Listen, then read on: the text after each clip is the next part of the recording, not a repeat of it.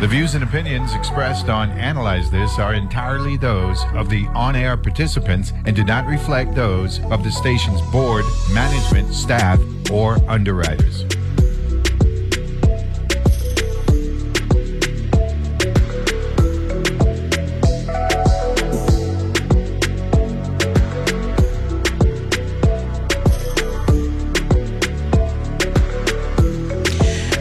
Good morning, and we are back for hour 2 of WTJX Analyze This 93.1. It's Monday. It is the day after our carnival break, and I am Summer Sibley Brown filling in for the Neville James this morning. In our first hour, we had Superintendent Xiomara Arasilda Xiomara Atley Herman. I know her whole government name. Sitting down, we were talking about our own kind of the district's version in the last round of what the A-list is when we're talking about academic achievement and accelerating learning. And we had a beautiful conversation about festival and what a future focus FETR is, why that is important for students to be co-authors of their own journey and really be inspired to go along the pathways and trajectories that get them where they want to be and how that fills roles in our community.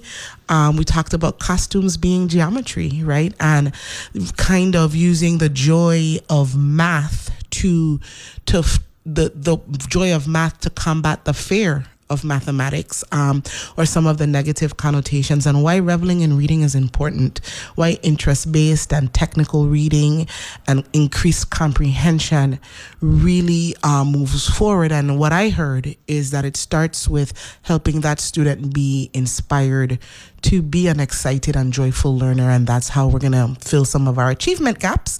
And we even talked a little bit about why assessment, not testing, matters, and the ways it comes across as, she used the word diagnosis and summative. Big language from the Department of Education, but really setting us up to understand some of the 2023 goals, high level, that we could be looking forward to. As we wait for our next guest, which is Mr. Kemet Amon Lewis, I am again welcoming everyone to settle in. For those of you who may know Kemet or may not know Kemet, in 2019, Kemet Amon Lewis, he survived a near-death experience following a rare bacterial infection, and it left him with several amputations. It left him learning to do a lot again, and he continues to personally inspire me, and he personally inspires lots and lots and lots of people. He is the epitome of a joyful, determined spirit, and he's going to be joining us to share some of his journey, and he's also going to talk about his role, his life, right? Like where we are now, not just with learning about, being an amputee, learning how to use like the awesome prosthetics. Because last night I saw him last night. I was like, oh my God, this does remind me of Black Panther, right? It was like, his prosthetic was like glittering at night. I was like, that doesn't happen. Like, what is this shimmery thing you have on? But the work that he's doing in environment, because he's kept, we all know Kemet is I want to say globally renowned marine biologist. He's a marine scientist, and he's been working on ocean environments all over the world for as long as I've known him. And we're going to talk about what role he's playing in that now still.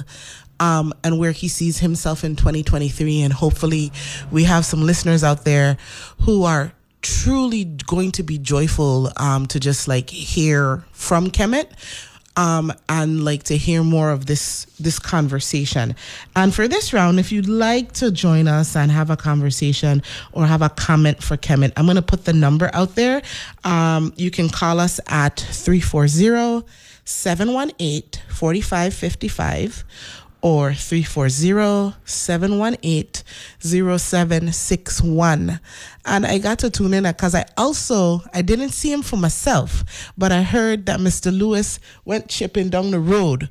So I want to talk to him a little bit. I think because it's the day after festival, we should start with a chip, because I ain't make it down the road, but Kemet come from where he come from to make it down the road, to chip down the road. So I think that's going to be our first conversation, is what his participation in festival 2022, 2023 was like. And he's wearing one of my favorite shirts as the Beard Gang enters the studio. As the Beard Gang enters the studio, we're going to talk about hashtag Kemet Strong. Good morning, Mr. Lewis. I don't know if I could hear him on the mic clear. All right. So, Kemet, talk to me about festival, because I hear you was chipping down the road. I didn't see you with these two eyes, but I hear you had the chip. Of course. I mean, it's festival. What are you to do besides chip down the road? So, who did you, Mr. Lewis, who did you go down the road with? I, of course, was speaking to my friends, Deshana and Wayne Biggs with Gentleman of Jones. And from the moment I heard that they were doing a tribute to the first responders, I was like, I'm in. I knew I was coming down here on the Friday, the day before the Adults Parade. I wish I was here earlier, because I missed Cruz Enrique again. I missed Juve, but I did get to chip down the road with Gentleman of Jones, and that was amazing. So I joined them, like I said, because I knew what the theme was this year, and in tribute to Dr. Tasman Khan, who was the one that really kept me here, allowed me to be here to chip down the street. I was Dr. Khan in the road Saturday. So, life is a beautiful and amazing exercise sometimes, and it's a roller coaster. And in 2019, right, like you said, there was a need for a doctor to keep you here, right? And I'm so grateful you're here, right? For those of you who don't know, Kemet, well, you might know, Kemet is my road dog for life. So I really, really mean it. That's not just radio talk. Like, I'm grateful to have him here. I'm super, super grateful to have you here. And one of the things that we talk about, and I mentioned on air, is your determination, right? And so, for the listening audience, I just want to ask a question. I feel like I have a little bit of insight, but like life with prosthetics, amazing prosthetics, but like life with prosthetics, what has that been like? Oh yeah, like, can you hear it? He just put his hand up, right? So you could hear them. Yes. Talk about it. So it's been a process. Insurance companies are insurance companies, and for a long time it was a battle because they didn't consider hands a medical necessity.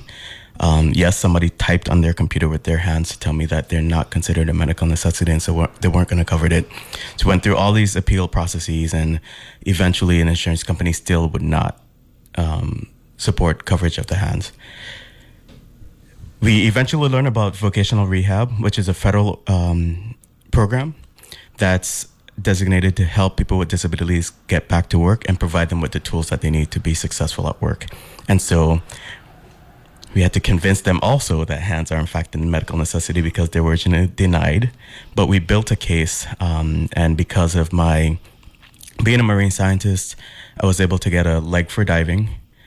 And because of my needs to, as somebody that was working remotely and always on the computer, we were able to successfully defend the fact that hands are, in fact, for me, a medical necessity.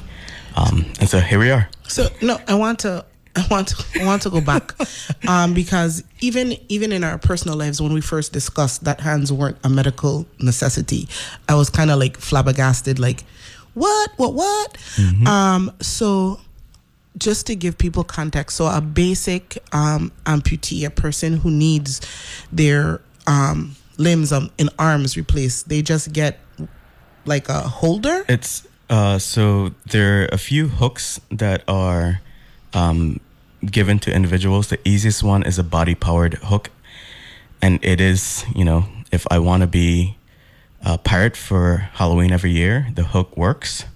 But if I want to not be a pirate every day of my life, then something different's needed. But the body powered hook is the simplest and the first thing that they give out, and essentially it's you have a socket that the arm or the residual limb goes into. It's tethered to a pulley that's connected to your opposite shoulder, and as you stretch your hand forward, it'll open the hook, and if you relax it, it'll close the hook. So you can grip stuff, but that's all that you can do. You have to physically move your arm to open and close it. Beyond that, there's an electronic hook. It's called an ETD2. Was the one that I have, and I still have it now. I use that for like tying my shoes and all the other difficult things to do. The hand is really cool. The technology is called myoelectric, and so there's sensors that sit on my skin, and I can tell it when to open and close. I say, "Hey Siri, open hand," and it opens magic. No, it doesn't. You should see my face. If this was a podcast right now in your life, you should see my face. My eyes open, my mouth drop. I was like, really? Like you could just, Kemet, man, stop playing. No, but I tell it when to open and close, and I go through a series of grip patterns. I have right now 5 different grip patterns set on it. It's a key holder. I can do a pointer. I can do the tripod, which I use to hold beverages, non-alcoholic beverages. Wink, wink. Wink, wink. And he just come down in the parade. And with Gentleman of Jones. And I use a tripod to sign also. And then I have a power grip, which I can use to like hold heavy items and, to give daps because brother man from St. Croix. So the dap is an important feature that the hook couldn't really do. So exactly. I hope that was a part of the case. And I think there's something to be said about not only the necessity part, but just for mental wellness, for just pride. There's a completely different thing handing somebody a hook to shake their hand, and as opposed to handing them what my friends call the Skywalker to shake their hand, because it's a completely different thing. Well, I hope, right? Because you said you said you had to kind of develop a case for this benefit to be afforded to you, and so I'm grateful that you had the support and the help and the tenacity, right? Even in like adjusting to all the things that are new, right? And all the new learning you had to do, and all your own social emotional management, that you and your family had the tenacity to be in a place to build a case for support for you to reclaim really important portions of your life, right? That would like lend to just every human being having a sense of normalcy after having something, whether you're a soldier, no matter how this happens, right? I can't imagine hands not being a necessity. Right. And if it's been a lot, but our big thing, or my big thing with the last case was that I won't get back to 100%, but allow me to get back to as close to 100% as I can with the tools that exist today. The feel is amazing right now. The hand that I have right now is Covey, is the manufacturer, the company that makes it. And they had launched right before COVID, and because the name is Covey, they decided to keep it quiet for a little bit. But one of the cool features about this hand that some of the other myoelectric hands don't have is the ability to use the fingertips on my touchscreen. So I can open my phone, I can type on the computer, I can navigate my iPad. The 4-point design that I have on the left hand also has the same capabilities, and so I can like scroll through my phone. I can, I don't have to try to figure things out in weird ways because these tools actually are high tech enough that I can navigate that. And there's some that are even more. There's new technology where you can surgically implant sensors into the patient's residual limb. So in my case, where I lost fingers on the left hand, but I still have my palm, they could insert or surgically implant these sensors and connect them to the different nerves so that I could navigate each finger independently of each other, just as you would do right now. And so the technology is growing. There's a lot of things that are out there now. And, I think it's only fair for individuals that have gone through the trauma of unwillingly losing limbs that, you provide the tools necessary for them to function, most importantly, and to feel good about themselves also. Well, I hope you feel good, because you sure do look good. And one of the things that always makes me happy to see Kevin is his beard, right? Because it's full, it bushy, it nice, it accentuates.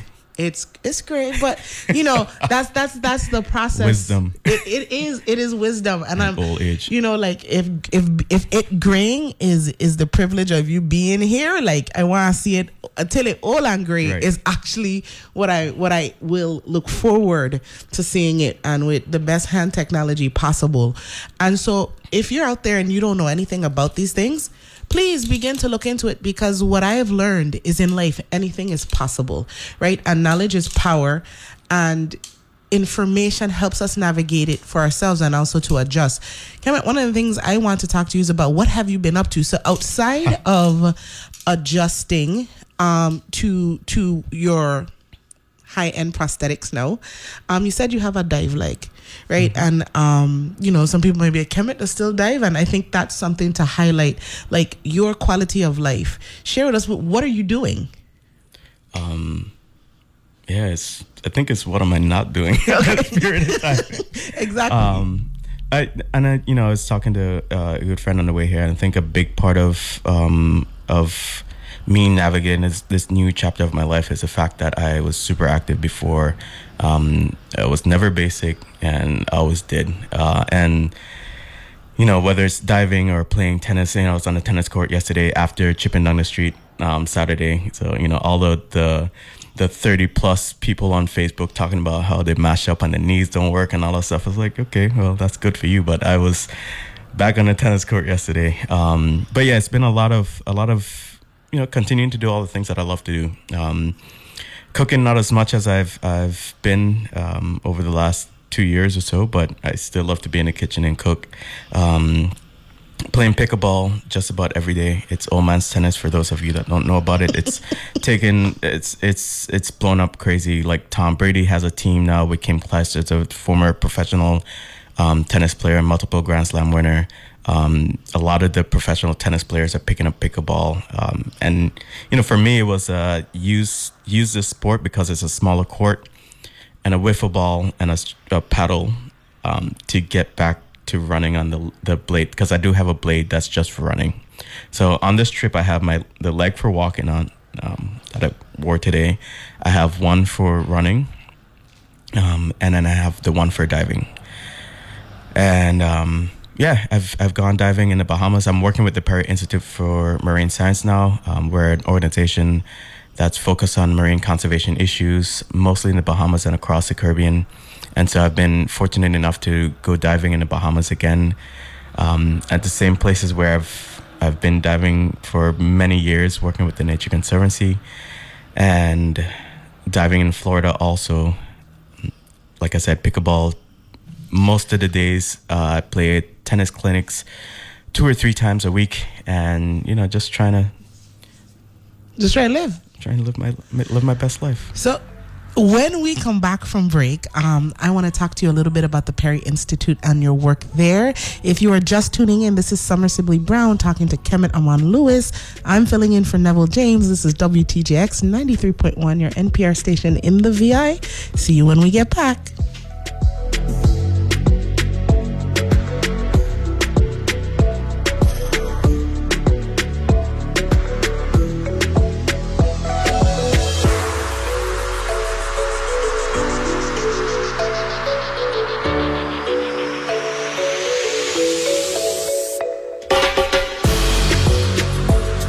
Banking for your business. At Bank of St. Croix, our mobile apps provide access to business accounts on the go, and our merchant card services accept credit and debit payments anywhere, anytime. Plus, the online banking platform means your bank is always open. Bank of St. Croix has 2 locations, one in Gallows Bay at 340-773-8500 and one in Peters Rest at 340-713-8500. bankofstcroix.com. Hi, I'm Amy Goodman, host of Democracy Now! Democracy Now! Features ideas and voices from some of the best minds of this generation and previous ones, including activists, muckrakers, visionaries, artists, risk takers, academics, and just folks, as in the most just folks, who share a commitment to truth, democracy, justice, diversity, equality, and peace. Catch Democracy Now! At its new time, weekdays at 10 a.m. here on WTJX FM 93.1. Listening to the wings of a monarch butterfly. What a magical thought. They arrive here on the Day of the Dead, which we celebrate here in Mexico, and a lot of the indigenous people believe that it's the souls of their ancestors that are returning, and it's very spiritual. That's On Point with me, Meghna Chakrabarti. Weekdays at 1 p.m. on WTJX FM 93.1. Great question. That is a great question. And that's a great question. Wow, that's another great question. That's a great question. Oh, that's a great question. That is a great question. What a great question. On Fresh Air, you'll hear unexpected questions and unexpected answers. Weekdays at 2 p.m. right here on WTJX FM 93.1, your NPR station in the Virgin Islands.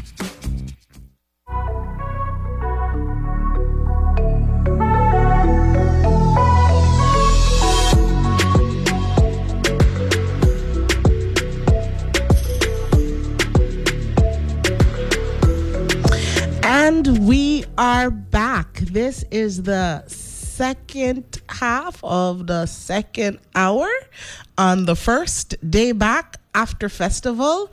And if you're just tuning in, first hour, we talked academics, we talked education, we talked a little bit about festival. And I'm in studio now with the Kemet Amon Lewis. And we're talking about him, actually, highlighting hashtag Kemet Strong. We talked in the first round a little bit about adjusting to life with prosthetics and hands being a necessity that sometimes when it comes to insurance companies, we got to fight for. Mm-hmm. But in that, we were victorious, and we got really cool hands.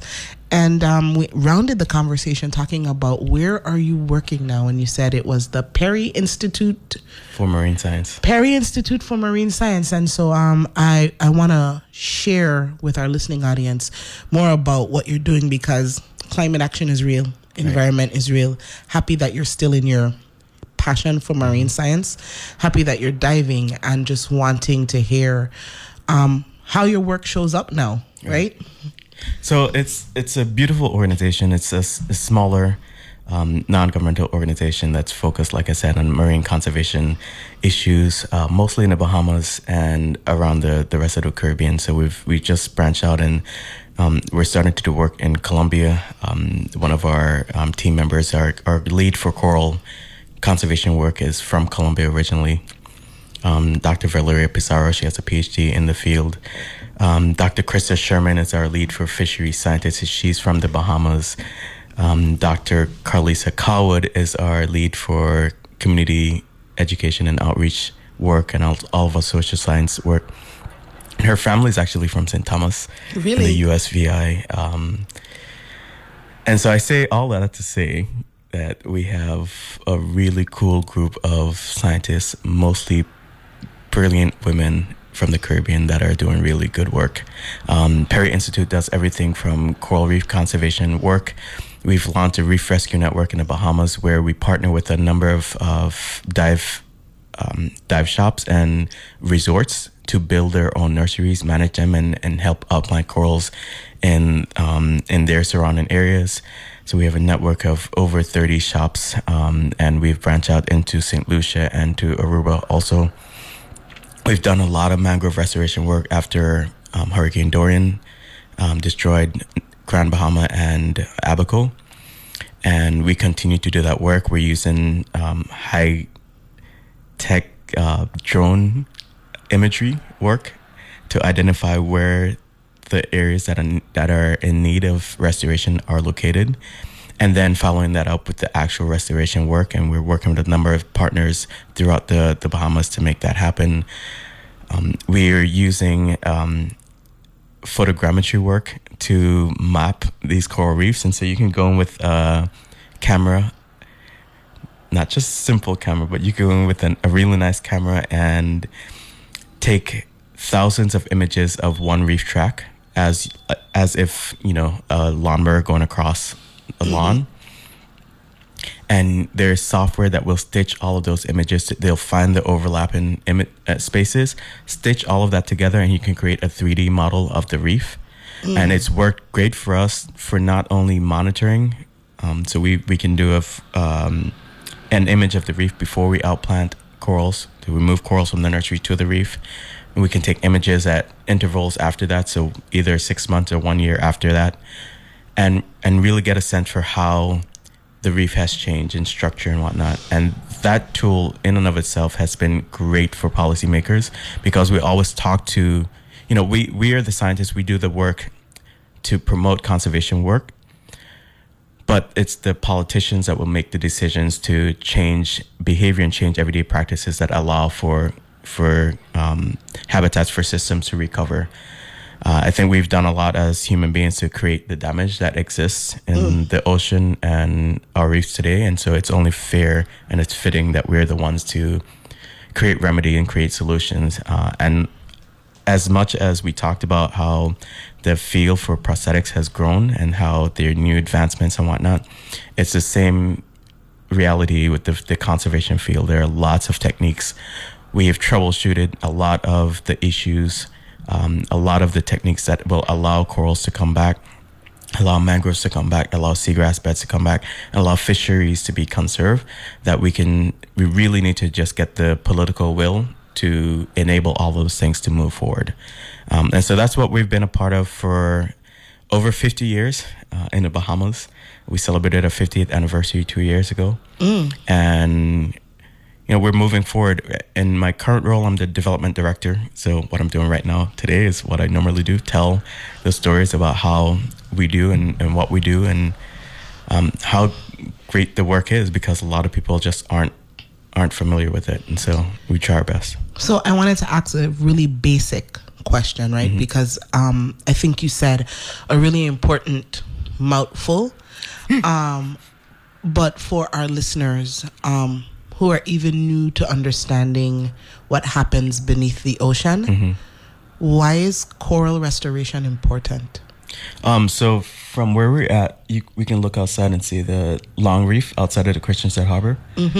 And so it's reefs are important for a number of different reasons. If we just look at Long Reef, it's buffering a lot of the wave energy that's coming into the Christiansted Harbor and allow for gentler waves to come in. So the sailboats that are anchored there, they can do that. They can moor there because they aren't heavy waves as you would find outside of the reef. The reefs are also an important developmental habitat, or an important place for fish to live, essentially. And so usually you have, in Caribbean islands, you have mangroves that are on the shoreline, and then you have reefs offshore, and you have deep water. And for things like snapper that are commercially important, people love to eat, they usually are hatched in mangroves. They, at an inch long, will swim out to the reef and grow there. They have protection from larger fish. They can go into any of the reef crevices. They have smaller things to eat that they can feed on there. And then as they grow up, they go into deeper waters. And so the reefs provide that important middle ground for the fish to develop and be big enough to avoid predators when they go into deep waters. Recently, there have also been a lot of advancements in the medicinal field, with chemicals found in sea sponges and corals and other things found on that reef track. So there are, again, a number of reasons why, the fish that you eat depend on coral reefs. The protection from wave energy and from hurricanes that we get on shore comes from coral reefs. The tourism value is pretty big. There are many people, even if you don't swim or snorkel here, there are many people that will travel to St. Croix to snorkel and swim in our ocean. And it's, again, because of coral reefs. And the Caribbean without coral reefs become a completely different place, which I hope to never see in my lifetime. And that's a big part of why I've been focused. I always thought as a young kid I was going to study marine science and study dolphins, and we just swim and play and I'd teach the dolphin tricks and all that good stuff. And then the minute I started graduate school and learned about all the myriad of issues that are facing the ocean, and I reiterate that we have created as human beings, I've completely shifted. Not that I dislike dolphins, but I've shifted my efforts to be focused on the things that need our conservation. So sea turtles originally, and now fisheries, corals, and those habitats. So I think what you just said ties in really well with our previous guest. Superintendent Herman was basically talking about the role that educators and adults have in co-authoring students' journeys, right? And that those journeys should be interest-based. Right. So when you were younger, just, as a tieback, it was dolphins. But being able to pursue the interest in dolphins led you to being a marine scientist. And you're talking about knowing this at a pretty early age. What you didn't understand is how the application would develop into more than dolphins and turtles, which he still likes, right? And you still want to swim with him. And he has, probably. Yep. Yeah, he has. Dolphins, sharks, turtles. But it has expanded to a different application, which is now critical problem solving for all of us, because what Kemet is talking about, and I looked it up on my phone, right? There's actually a term for our impact, and it's called Anthropocene, right? And it is relating to or denoting the current geological age viewed as the period during which human activity has been the dominant influence on climate and environment, right? And this is we were talking about A's earlier, right? She was talking about academics and acceleration, but something we need to be aware of is the Anthropocene, what our impact and how our activity is forwarding climate change or stopping it, right? Like, how are we being the answer to a problem in which we created? And so what you're talking about at the Perry Institute is exploring some of those answers and using really great technology. I want to highlight for our listening audience, Kemet said the coral reefs are important because we don't eat. Some of us love a good snapper. So it's for food, it's habitat, you said developmental habitat. And I was like, yes. That's where did it grow up? That's where did it grow up? And so our kids are home today. So parents, if you're listening to us and you're 7, 8, 12-year-old, right? Have them look up developmental habitats, right? Because this is how we build interest. This is how we connect the learning. And then he talked about the economic pillar of tourism. So for us here, as we talk about how we make money and we sell ourselves as one of the best places to eat, live, and play, part of our play is that outdoor environment. Part of that play is attracting, right, people who go all over the world to dive and compare dive spots and find joy in it. And so I get it, right? It's good for the environment. And you talked about that, being able to capture that wave energy. And I can't imagine what our shores would look like if it didn't have a buffer, especially when there's hurricanes. Right? We don't realize the blow the coral and the mangroves take when we have extreme energy, severe weather, to buffer and protect our shorelines. Because so much, like, I went west after the hurricane, and so much of the sand was displaced. Could you imagine if there was nothing to buffer that? What would really happen? And I had never really thought about that since this conversation. So anyway, you said something else I want to dive into. You said a big word with photogrammetry. Let me see if I can say it. Photogrammetry. Bing, bing, bing. Yay, I got it. And when we talk about the role technology is now playing in conservation, specifically in marine science, I think we have an opportunity here in the Virgin Islands because we're surrounded by water. So we're like a great place to pilot technology. Do you think we're using photogrammetry here yet? And what would it take to bring it here? There's been a number of interests from my former colleagues at the Nature Conservancy to do a lot of that work here. Steve Schill is the senior scientists. We were on the same regional science team together, and our science technician, Will Green, who does this work in the Bahamas, just came back from the Cayman Islands from teaching a workshop on it, has been in a number of workshops with Steve Schill, and there is some plans to do that work here, which is great. We've also talked about some other projects that we can develop with younger students to get them interested in the work. That's one of the things that I've been really focused on is, how do we get beyond the Samuel Gittins and Nicholas Jergadine? that have gone through programs with us to get interested enough into marine science that they now both have bachelor degrees in marine biology from UVI right here in St. Thomas. How do we get younger students interested in the field? And to your point, how do we expose them to the issues that exist so that they can develop their passion for the marine sciences with that in mind? And, not be maybe as naive as I was as a younger kid. And really it came about because I was snorkeling at Dorsch Beach and dolphins swam by and I was like, okay, that's it. That's what I'm doing. But yeah, how do we foster that?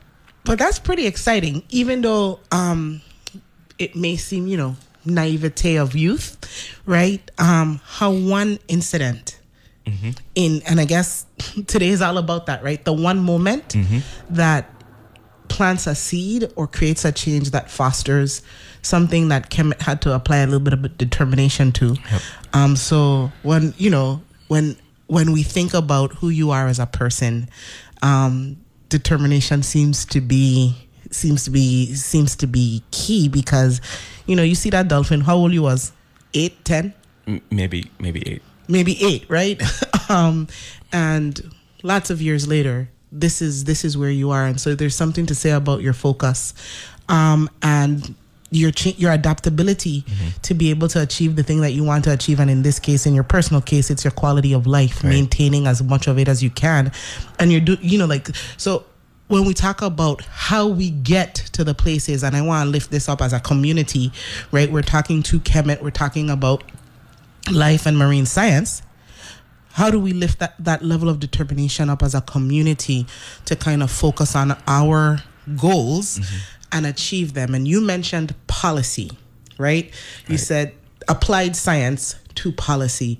And so thinking of, I would love to hear some of the policies that you are, or issues, better yet, that you feel like should be addressed, and not just locally, but nationally, about water and our use and conservation. Right. And so to backtrack, one of the coolest things that I did while I worked at the Department of Planning and Natural Resources was to be in the group that helped the commissioner pass the ban on gill and trommel nets that were just awful. And in fact, after about a year or so after the ban, we found a ghost net. There's a net set overnight, and it was just left out at sea that had a dead turtle in it, a number of juvenile sharks and other species that were not commercially important, that were not being fished, and is considered bycatch. So anything that the fishers aren't trying to bring in, the parrotfish, the jacks, the snapper, grunts, etc., everything else is considered bycatch, and there's nothing that they will sell.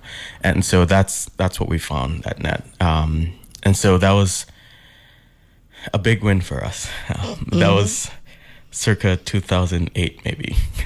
And there's a lot of needs that we have now. Most of it revolve around climate change and climate issues. I think the Biden administration has done a great job in promoting alternative energies, and I think we have the perfect place here to create pilots, as you were mentioning earlier, to create the pilot for how this could work, especially on an island that has all these issues with, I won't call the name because power might go out right now, but we know that we have issues and there are ways to solve it. And I think the more that we can develop those policies, we can get there. So when we come back from break, we're going to wrap up If you graduated from high school in the U.S. Virgin Islands, don't be stuck with college debt. Create your future for free with Free Tuition Plus at UVI.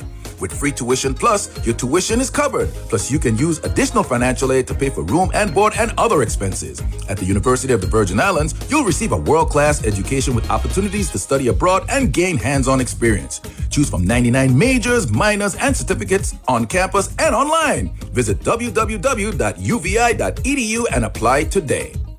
The BBC World Service. What's going on here? We get to the heart of global issues. Stories we think matter from around the world. Everything is there in a way that I've never heard before. Discussing the very best in global arts and culture. What has been happening on the financial markets today. Storytelling is something we absolutely love. Everyone's voice is so unique. Wow. It's a celebration.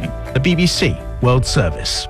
From 3 to 6 a.m. here on WTJX FM 93.1. Your NPR station in the Virgin Islands. Funding for the BBC World Service comes from First Bank. First Bank's digital bank offers check deposits, bill pay, transfers, and more from anywhere 24/7. More at onefirstbank.com. Your family is your legacy. Planning for a natural disaster will make sure you're all safe. Visit ready.gov/plan today for the tools and tips you need to protect that legacy. That's ready.gov/plan. A message brought to you by FEMA and the Ad Council. I'm Scott Tong from Public Radio's midday news magazine, Here and Now. We bring you all the news that happens between the morning headlines and the afternoon wrap-up. Plus, conversations with authors and artists, stories that affect you, maybe a story about you. So join us for NPR's midday news magazine, Here and Now. Weekday afternoons from 3 to 5 p.m. right here on WTJX FM 93.1.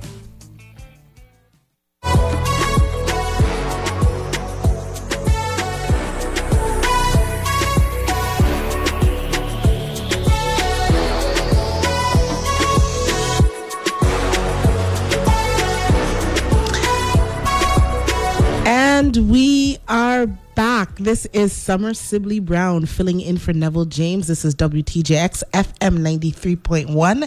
And in our second hour, we are talking with the Kemet Amon Lewis. No, like in the past year, Kemet, you've been featured in a lot of articles. Honored by the legislature. Mm-hmm. Honored by the legislature. I remember that. So I want to talk about that. But before I talk about that, I want to bring us back in before break. We're talking about the role coral reefs play in many places, right? In food production, in hurricane safety, and even in tourism, right? So I just want to kind of round out, pull that conversation back. Right. So, yeah, I had a quick note on that. The big part of why I'm here this week is because I turned 40 on Thursday. And, you know, as we were talking about the reefs and diving and whatnot, I had initially planned that I would spend my 40th birthday in the Galapagos because that's been on my bucket list since I was a kid. Egypt was on it, took care of that. Galapagos is what's next. But for a number of reasons, including the fact that I'm going diving tomorrow with a bunch of my dive friends to celebrate my birthday, there are a number of reasons why St. Croix made a lot of sense. I'm here with my friends and family back home. I get to dive, I get to play tennis. I get my chef friends that know exactly what I love to eat. I got to chip down the street Saturday. And so there are a number of reasons that, you know, again, St. Croix, just saying all that, St. Croix is, you know, of all the places that I could think to celebrate my 40th birthday, St. Croix was a no-brainer. And so I think tourism should package that and you know, use it as much as they can, because again, you know, and people talk about, you know, some of the other islands in the Caribbean. I have yet to be to another island that matches St. Croix when it comes to the culinary scene. There are a couple that will be on the same level when it comes to the diving, but none has provides you with the opportunity to walk in from shore, not get on a boat and go miles offshore, but just walk in from shore and dive the wall that exists nowhere else. And so I think there are a lot of unique characteristics about St. Croix. The fact that we create these celebrations for us and then invite people to enjoy, like a festival that just happened, for example. It's not marketed for, tourism might be marketed for tourism, yes, but it's always been for us. And the Stanley Tramp, I've been out and seeing tourists at night tramping up to the Shangs and having breakfast and whatnot, and that's just something that's beautiful about St. Croix, that we open our doors for people, and our tourism product to me is a lot better than many because of that fact. So I really hope someone from the Department of Tourism is listening. And again, I keep telling people there's a podcast, people. You can listen to us after the show. Please forgive me for hour 1 today. I was in a rush day after festival. Thanks, Department of Tourism. But one of the things that I hear you saying, which I know is mutually important, it's something that we share, right? And it's centering us first. I think before the pandemic, we had just launched a Vibe Like No Other, right.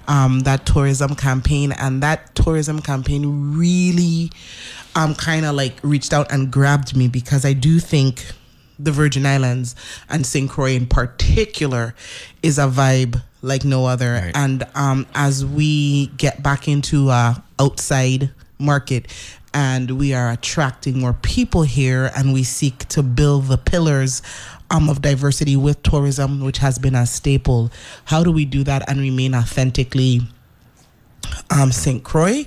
How do we increase cruise ship numbers here and preserve our environment and preserve the quality of experience, right? When you were talking, I was like, basically you said you came home. This is why I deduced. You came home because it made sense, right? For the things that you were looking to do, love, and enjoy about having your 40th year of life. Like, St. Croix made sense. It was all available right here. And so how do we make it make sense to other Virgin Islanders and their family, that not only like that St. Croix remains, if they choose to live away, St. Croix remains their primary vacation spot, because they come home to the food they love, the beaches they love, the people they love, the culture they love. How do we make this Virgin Islanders retirement homes? Like when we have Virgin Islanders excelling in the States, that that St. Croix is their forever home, because they own a piece of property here and they have a house, and they may be doing things in the States to build a living, but in their head they want to transition here.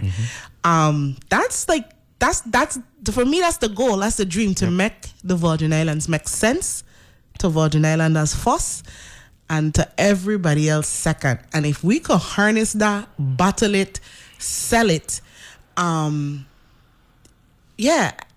think about like Fiji, right? I think about the most expensive, most illustrious place that a person could go on a vacation, and it's because of how truly for the people it is. They have preserved their culture, their foodways, their ocean, like they're pristine still in that regard. Like, how do we stay as close to pristine as possible, I guess, is the question. And guava tart. Oh, because my gosh. I do have a Crucian baker about 2 blocks away from me in Florida that makes really amazing guava tarts, guava tarts. Don't do that. Don't get WTGX in the tart wars. You had to mention guava tart this morning. But festival season, he was like, and guava tart. Listen, pineapple tart, coconut tart, listeners. This might be even worse than me saying guava tart. I don't eat tart. So like the tart conversation, I don't know what Kemet is doing. I'm not bought in. Guava tart. I didn't mention any of the others. Thanks, Summer, but guava tart. Well, I just want to be an equal opportunity. That's cute. Tart radio person. Like, if we're going to bring up the tarts, right, after festival, like, we should talk about all of them. Yeah. Although I guess we all know what team Kemet is on. President and CEO. Not president and CEO of the Guava Tart fan club. Hashtag Kemet. That's my middle name. Kemet Guava. Right? Guava Tart for the win, I guess. His birthday is coming up, people. Let's just give it to him. Let's just be like, you. Guava Tart, it's your 40th present. We're giving it to you. I appreciate you.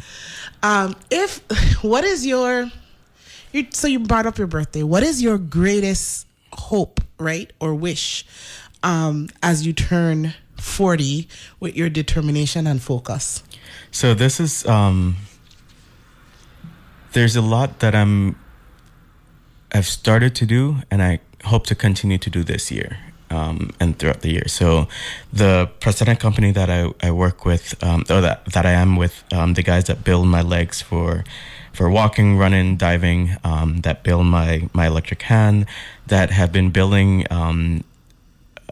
things for me to play both pickleball and tennis, and adjusting them as I test them, because I've been their prototype, I guess. I've been the first that they've created these devices for, and every time there's a damage to it or a fail, we reconvene and develop it a little bit more.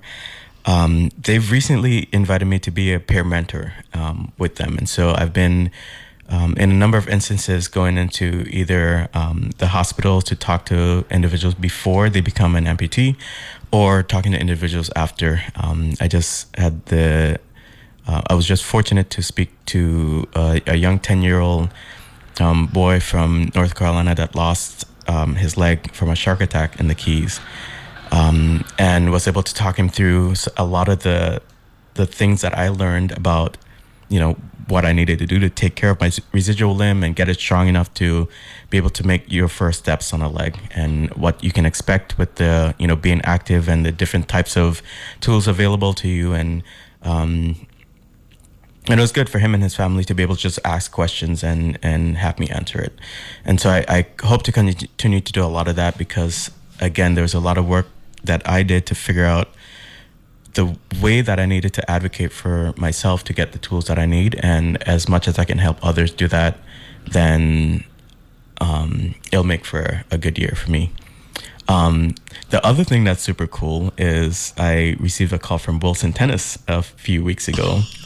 And I actually, when I get back to Florida on the 24th, I'll fly up to Chicago to meet with them at their headquarters to talk through with their engineer how we can improve the tennis racket and the pickleball paddle that I have. The one tennis racket, for example, that the prosthetic company guys fixed for me, broke yesterday. I was hitting tons of winners on Kevin Mota, and wow. Yeah, had him running from side to side. He was out of breath. Kevin, I hope you're listening, because you got a game on the tennis court today. I felt bad because he just strung the racket for me and giving it back to me, and then I was beating up on him.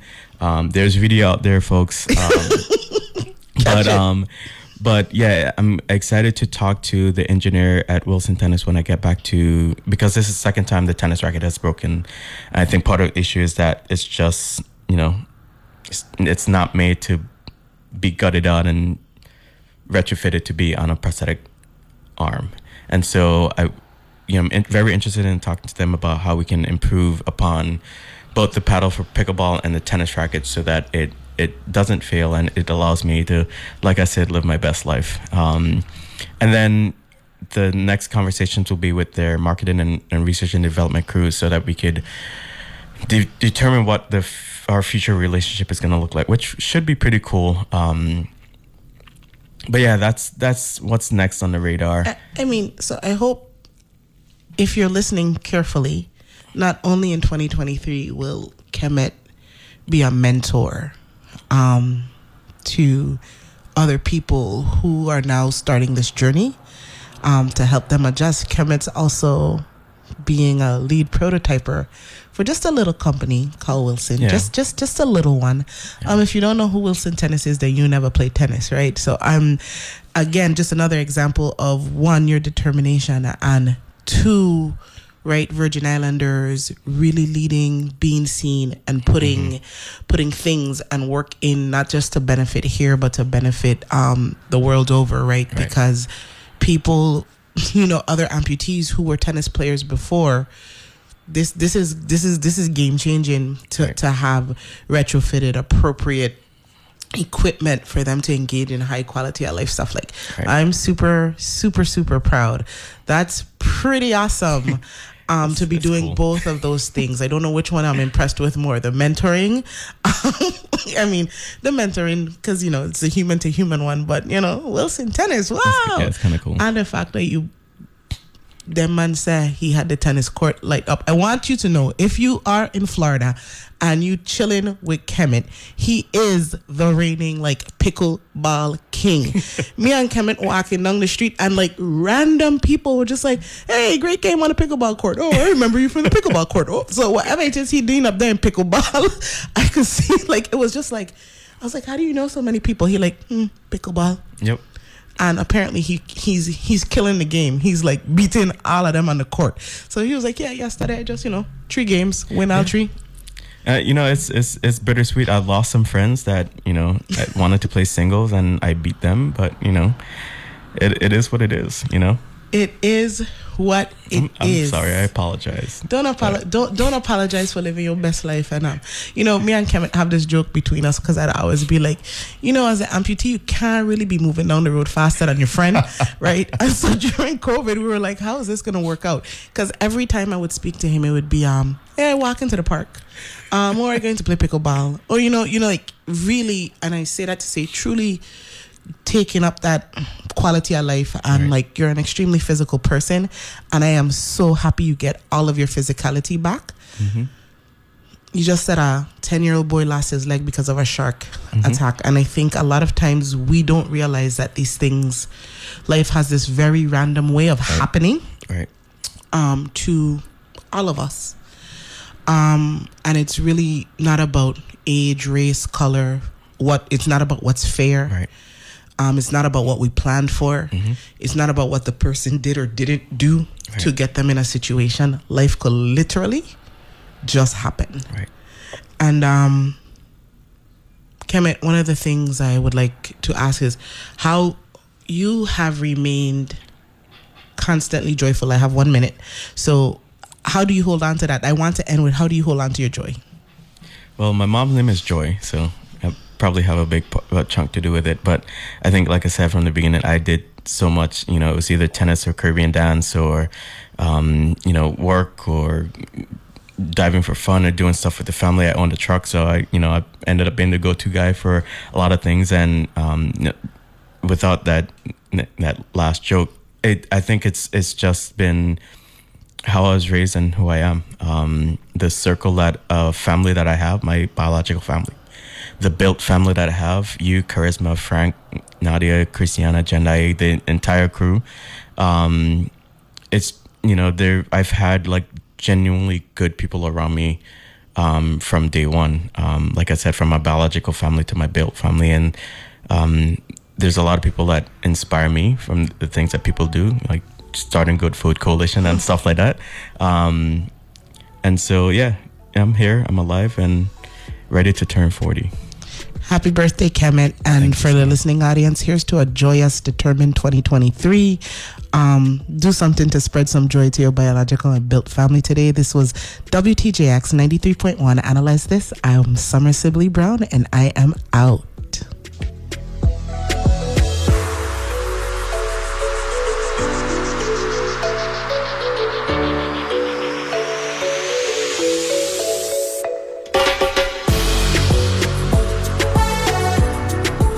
The views and opinions expressed on Analyze This are entirely those of the on-air participants and do not reflect those of the station's board, management, staff, or underwriters. You know exactly how you take your morning coffee. Knowing where to get news you can rely on is just as simple. Listen to Morning Edition from NPR News every weekday. From 6 to 8 a.m. here on WTJX FM 93.1, your NPR station in the Virgin Islands. You can also listen on demand via the WTJX app, available for download from the App Store in Google Play.